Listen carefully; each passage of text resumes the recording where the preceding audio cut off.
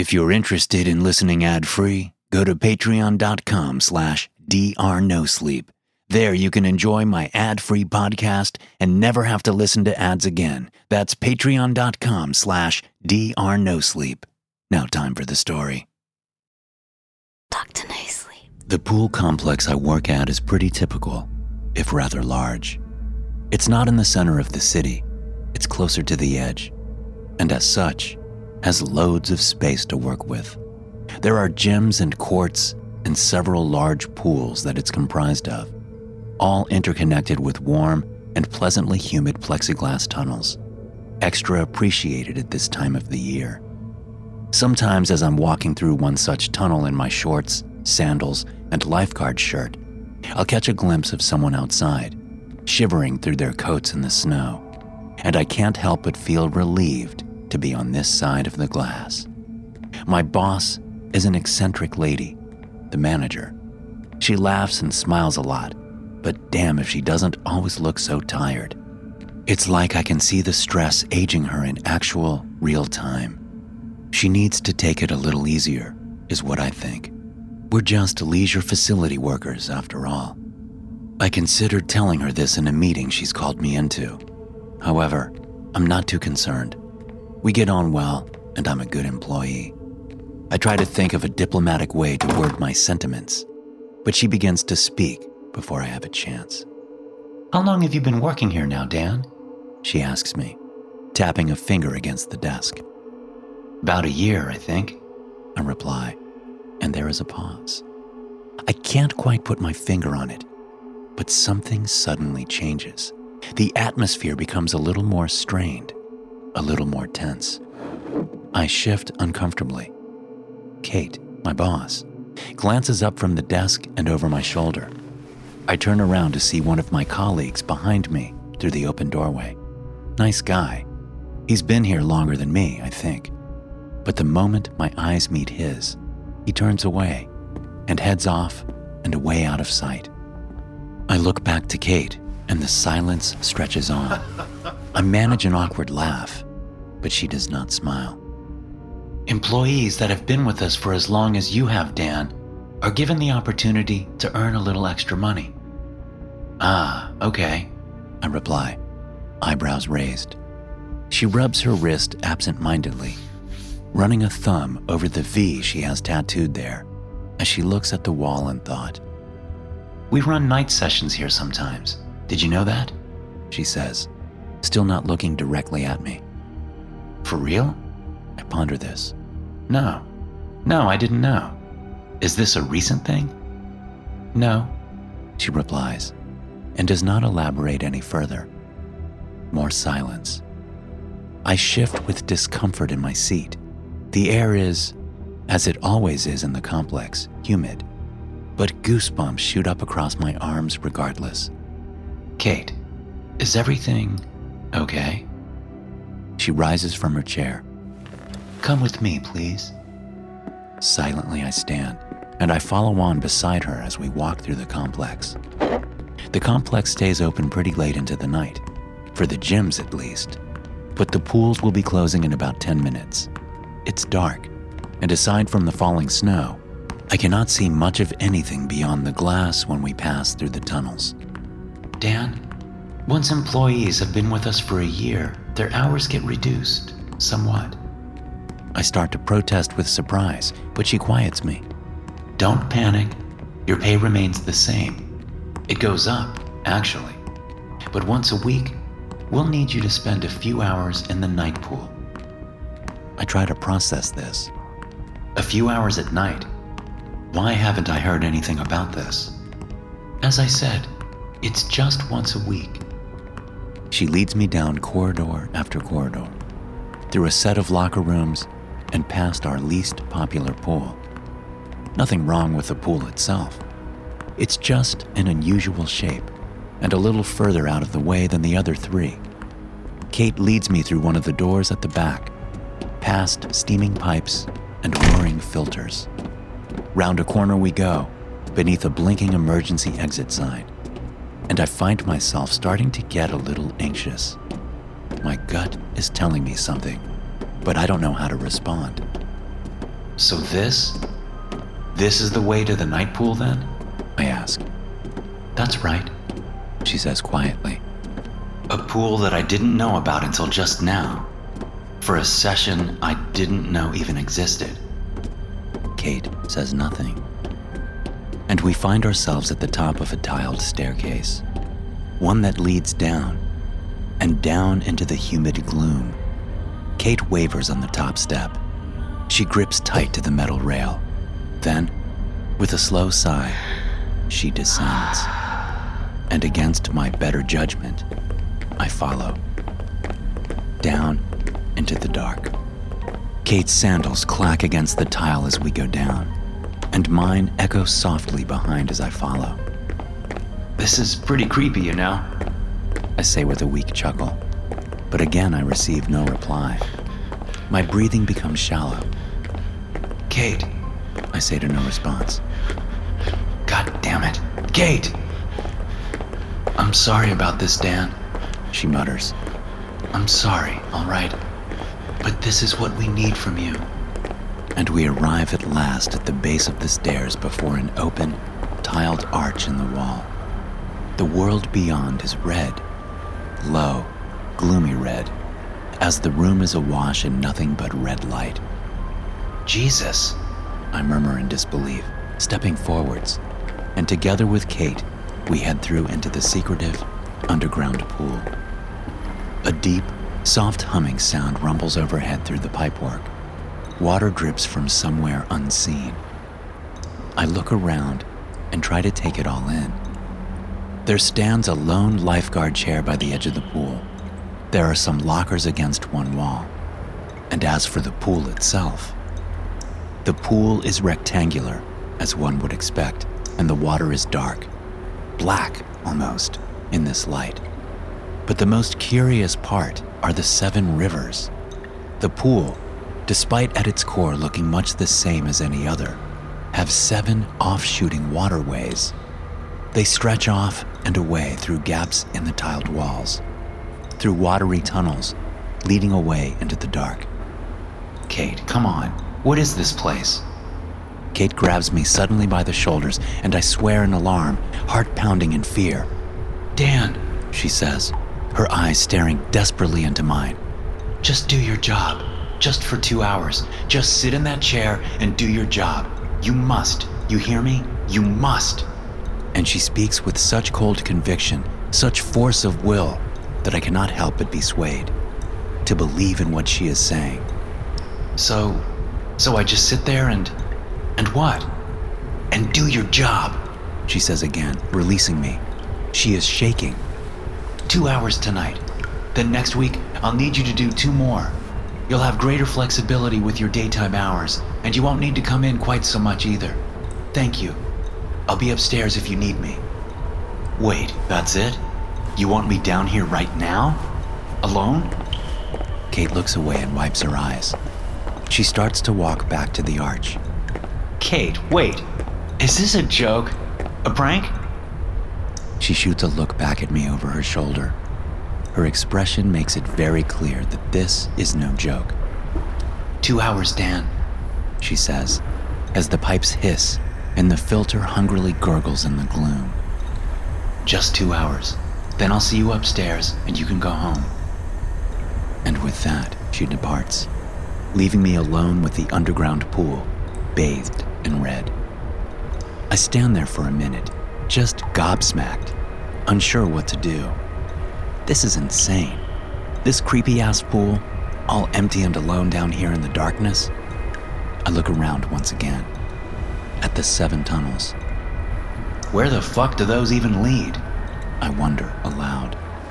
I look over to the lifeguard chair, a still and silent sentinel above the dark water, and I glance to my watch. 2 hours. She wants you down here for 2 hours. I wander over to the chair, my footsteps suddenly sounding much louder in the eerie quiet. The water laps and churns softly against the rim of the pool near my feet. This is crazy. This must be a joke, surely. I should just go back upstairs and refuse. But I don't. Something about Kate's manner really frightened me. So I'll just do it this one time, see what the big deal is, and then make a decision from there. So I clamber up into the lifeguard chair and settle myself into place. The lone watcher, over a sea of black and red. The water churns. The humidity pin pricks my skin with sweat, and I watch. I watch the water, as is my duty. Nothing happens, by the way. Not this first time. I start to feel a little queasy as the hours draw to a close, but I put that down to just a little dehydration. And when my time is finally done, I jump from the chair and hasten away, not wishing to spend an extra second in this unsettling place. Kate is gone by the time I return upstairs and through the complex to her office, so I simply go home and bring it up with her the following day. "Kate," I tell her, "I don't want to do this. You can keep the pay and the flexible hours. Just don't send me back down there again." "Dan, I'm not going to discuss this with you again. I'm sorry, but this is just the way it is." "Kate, look, it creeps me out, all right? I don't..." "You will go down again." "No, I won't." "Yes!" she shouts. "You will!" Slamming a hand down onto her desk, and silence falls in the immediate area. She pauses, then bursts into tears with her face in her hands. I don't bother saying anything further. I just walked out. What is there to say? I speak to one of my colleagues a little later that day, a guy named Rex. I ask him about the pool, and if he has any answers for me. "You just have to do it," he mutters, eyes downcast. "If you don't, then it'll fall to somebody else, right? How long has Francesca been working here? You like her, right?" I stutter in reply. "I mean, I don't know about that. How long has she been here now, man?" "Well, about 11 months, I guess." 11 months. "Yeah, that's right." Rex doesn't say another word. He just rubs his wrist tattoo in thought. I look down and make the connection for the first real time that it's in the exact same place as Kate's. It's of 3 eyes, positioned next to each other. I mean to ask him about it, but he just claps me on the back and strides away. So a week passes. A week passes and I find myself again at the top of those gloomy stairs, the ones descending down into the red shade. I scratch my arm in thought. Is my job really worth it? I think to myself. Is it worth it to go back down to that awful place? You're joking, right? Comes the rebuttal. It's 2 hours of sitting on your ass. 2 hours and you get to keep one of the best jobs you've ever had. You like it here. You've just been given a raise. It's 2 hours in a red room. Man up and get the fuck down. Fine, I think to myself, steadily descending the tiled stairs. But there's something else going on here. Something is not right. And I'll find out what it is. Kate barely looks me in the eye these days. Something's seriously up with her, and it's scaring me. I take a deep breath as the levels of light lower and shift to a more total, foreboding red. I step down onto the damp-tiled floor of the lowermost level and walk cautiously through the arch and into the pool room. As before, it's entirely empty. One pool with 7 off-shooting rivers. Rivers that run through tunnels in the tile, leading away through the dark. And the lifeguard chair, waiting patiently for my arrival. I head over and climb on up. Sitting with my hands clasped, I look out over the face of the water. It's dark and black. It swallows the feeble red light and softly churns, demanding more, perhaps. I stare at the water, waiting, and willing the time to go faster until I zone out. There's movement. I am shocked from my careless dozing, but what I assume to be movement in the water. In a panic, I grip the sides of the chair and lean forwards, eyes wide and staring at the very center of the pool. My heartbeat is suddenly rapid and painful. I wait and I watch, waiting for confirmation of what it is that I saw, hoping beyond hope that it was nothing more than my imagination. I stare at that spot in the pool for a minute or more, and just as my heart is beginning to slow, and I'm allowing myself to relax, I see it again. It's subtle, but it's there. A small splash in the water, a ripple and a churn. Fuck, I mumble, then a little louder. Shit. It's just the filter, perhaps, bubbling from the bottom of the pool. But as if in response to this thought, the splash comes again, and I watch in cold horror as the water rises and steam drifts from the pool's surface. A long, dark shape slithers its way through the red shadow towards me, then slinks back down below and into the deep. Fuck this. I have 10 minutes left on the clock by my count, but I'm done. I'm out. I leap from the lifeguard chair and stagger my way across the slippery poolside tile, back through the arch to the steamy underground back rooms and up the stairs and into the complex, racing through corridor after corridor. Kate is still here tonight, I find upon my arrival at her office, face red and breath shallow. What the hell is this, Kate? I shout at her. Tell me what the fuck is going on? You think I wanted this? She mutters in a low voice, leaning forwards. She doesn't seem surprised by my outburst in the slightest. You think I wanted to be part of this hell, Dan? She scratches at the V tattoo she has on her wrist. We do our duty as lifeguards. As lifeguards? I allow myself a laugh and throw out my hands. This is insane. Tell me, Kate, what exactly is in the pool below our complex? She looks at me.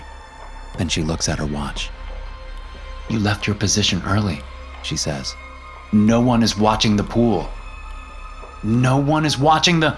I begin. Then I stop, close my eyes, and take a breath. Kate, I say to her. I quit. And without another word, I turn and stride from her office. I leave the complex behind, shivering in the snow. And despite how much I used to love my job, I intend never to return. I intend. That night, I suffered from terrible, terrible nightmares. In them, I find myself struggling to breathe, coughing and spluttering. My lungs fill up with putrid, dark water as I scrabble for the surface that only ever gets further and further away. Its direction keeps changing. And I'm being watched. They're watching me through the water. I lose count of how many times I awake during the night, and by 5 a.m., I am too terrified to return to sleep. I spend the next day seeking new employment, but that night, the dreams are the same, if not worse. The next night they came back, renewed, and the night after that. I find myself unable to stay awake during the day. The dreams find me at any hour. I am too exhausted to cook proper meals. I stop trusting myself to drive my car. And when I can't take it anymore, I am right back in Kate's office, disheveled and desperate, and I ask her, how do I make them stop? How do I stop the dreams? She stands and steps over to me. She draws me into a hug. Just do your job, she says softly. You're a lifeguard. I am sorry, Dan. I'm so sorry. There is no other way. So I return to my job. Once a week, I do my shift in that awful, monstrous subterranean pool. Sometimes the water remains still. Sometimes the nights are entirely uneventful. And sometimes I see shapes slithering round in the darkness, disrupting the pool's surface. And my greatest fear remains that one day, one of the things in the water is going to clamber up onto the tile, and I will not be able to summon the Constitution to escape. The nightmares only come the night before my shift these days, and they are not as intense. But I can handle that. I can deal with it.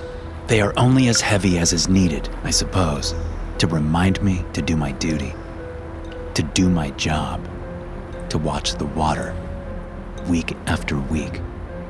My duty goes on. How long do I have to do this? I ask Kate. I ask Rex. I ask the others who have been here longer than myself, but none of them give me an answer. And one day, something happens that is worse than my greatest fear, worse than one of the things in the darkness climbing up into the light. And it's so predictable. I can't believe I didn't see it coming. So classically, painfully obvious that I consider myself an idiot for not preparing for it sooner. I am forced to do my job as a lifeguard, because one terrible night, I saw a boy in the water. It begins as any other. I am uncomfortable and scared as I sit in my chair, as I watch the water quietly churn and listen to the pipes above me hiss and rumble. Perhaps it's going to be another quiet one, I hope, preemptively. Perhaps there will be no disturbances tonight. And that's when I see him. That's when I see the boy, a kid, a human boy just drifting through one of the tunnels, down one of the rivers and into the center of the pool, paddling and pulled along by an impossible current, one that I cannot see. Help! He cries out, and I can see the fear in his face, washed in red. Dad, where are you? I cannot believe what I am seeing. Hey! I shout. Hey kid, over here! But the boy does not react to my voice. He simply looks all around himself, spinning in a circle, calling out for his father. Dad, where are you? His voice echoes around the tiled walls as the deep red light shimmers across the face of the water. Kid! Hey kid! I try blowing my whistle. He does not react. I jump down from the chair to the tile and wave my arms. But the kid just can't see me. It's as if he's looking right through me when he turns my way. And the poor little lad starts to cough. He's swallowing mouthfuls of water, and he sputters and chokes. His strokes become more erratic as he keeps on calling for help. He is drowning, and the only one who can help him is me. My blood runs cold as I see further disturbances in the water, at the far edges, dark and slithering shapes. And Kate's voice blares like a siren through my head. Do your job! As a lifeguard, you must do your job! Time seems to slow, a little. I watch as the boy starts struggling for real, as he begins to dip below the water, splashing and crying out for help. For help! But of course, I am the only one who can hear him. I grit my teeth, with my jaw set, my blood, once cold, now surging. It fires me up with a blast of adrenaline. I take a long step forward, then another. It feels slow, but I am moving fast, I can tell. I follow procedure without even realizing. 3 quick blasts of the whistle, and I have shot myself forwards from the edge of the pool. I am diving forwards, leaping from the edge and out towards the darkness of the unknown. The boy is a few feet ahead. He draws closer and closer, and I hit the water with a great splash, and a rush of bubbles burst up past my ears. For a moment trapped in time, I am adrift in the void, lost and alone in the watery darkness. The pool is impossibly and unfathomably deep. I cannot see the bottom. Something massive and slow lurks far below me, a shadowed thing that writhes with motions like the waves of a dark sea against the bitter shore. And I know that whatever it is can see me.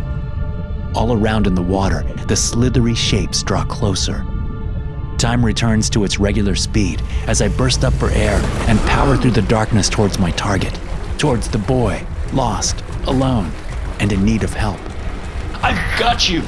I sputter as I shake off the void and grab him beneath the arms. Immediately turning, I power my way towards the edge with the boy trembling and shaking behind me. Arms and legs pumping as fast as I am able, though I cannot lose that terrible feeling of being flanked by the things in the water, getting closer and closer, closer and closer. I do not know what would happen if they were to reach me, but they do not. Not today, at least. I reach the edge, and with a roar of strength, I bring around the boy. Holding him to my chest, I clamber clumsily up and onto the side. I roll away from the edge of the pool, still clutching him as I try to put as much distance between us and the water as I am able. Shooting a look back reveals those menacing dark shapes slink quietly back into the depths, and I come to an exhausted halt, looking down at the boy and moving to help him sit up as I catch my breath. But there is no boy, not anymore. Just a boy-sized shape, comprised entirely of water. And the second that I comprehend this fact, the water acts as one would expect it to. It just melts right through my hands, splashing down across the tiles and washing over and away. A solid and then formless. Gone. Still panting, I push myself up to the wall. I rest myself against it, soaked, and I just sit there for a while, processing, trying to think, to put it all together, and failing. Feeling a subtle itch on my wrist, I look down, and there, forming before my eyes beneath the pool's red glow, is an eye. A thin, dark eye. It looks just like a tattoo. What does it mean? I ask Kate upon the completion of my shift. I stand before her bedraggled and afraid at the complex entrance. I had to rush out to catch her before she left. The snow barrels down and the Arctic wind burns my wet skin, but I don't care. Not at this moment. The lights through the complex doors behind me send my shadow out long across the snow and illuminate Kate's face and shine in her eyes. Eyes that look sadly back into mine. The wind sends the tails of her coat billowing out to the side. "What does it mean?" I shout above the gale, showing her my wrist, and she draws down her sleeve to reveal her own. The V. "7 souls," she whispers, in a voice I can barely hear. 7 rivers, 7 tunnels, and 7 souls to be saved. And then we can be free. I don't understand, Kate, please! 7 souls, Daniel, she says as she looks back up at me, in a voice rich with sorrow, with apology, with warning, and with hope. Save 7 souls, and your duty is done. We are the sentinels, and their lives are ours to guard. And without another word, she turns and walks away and into the storm.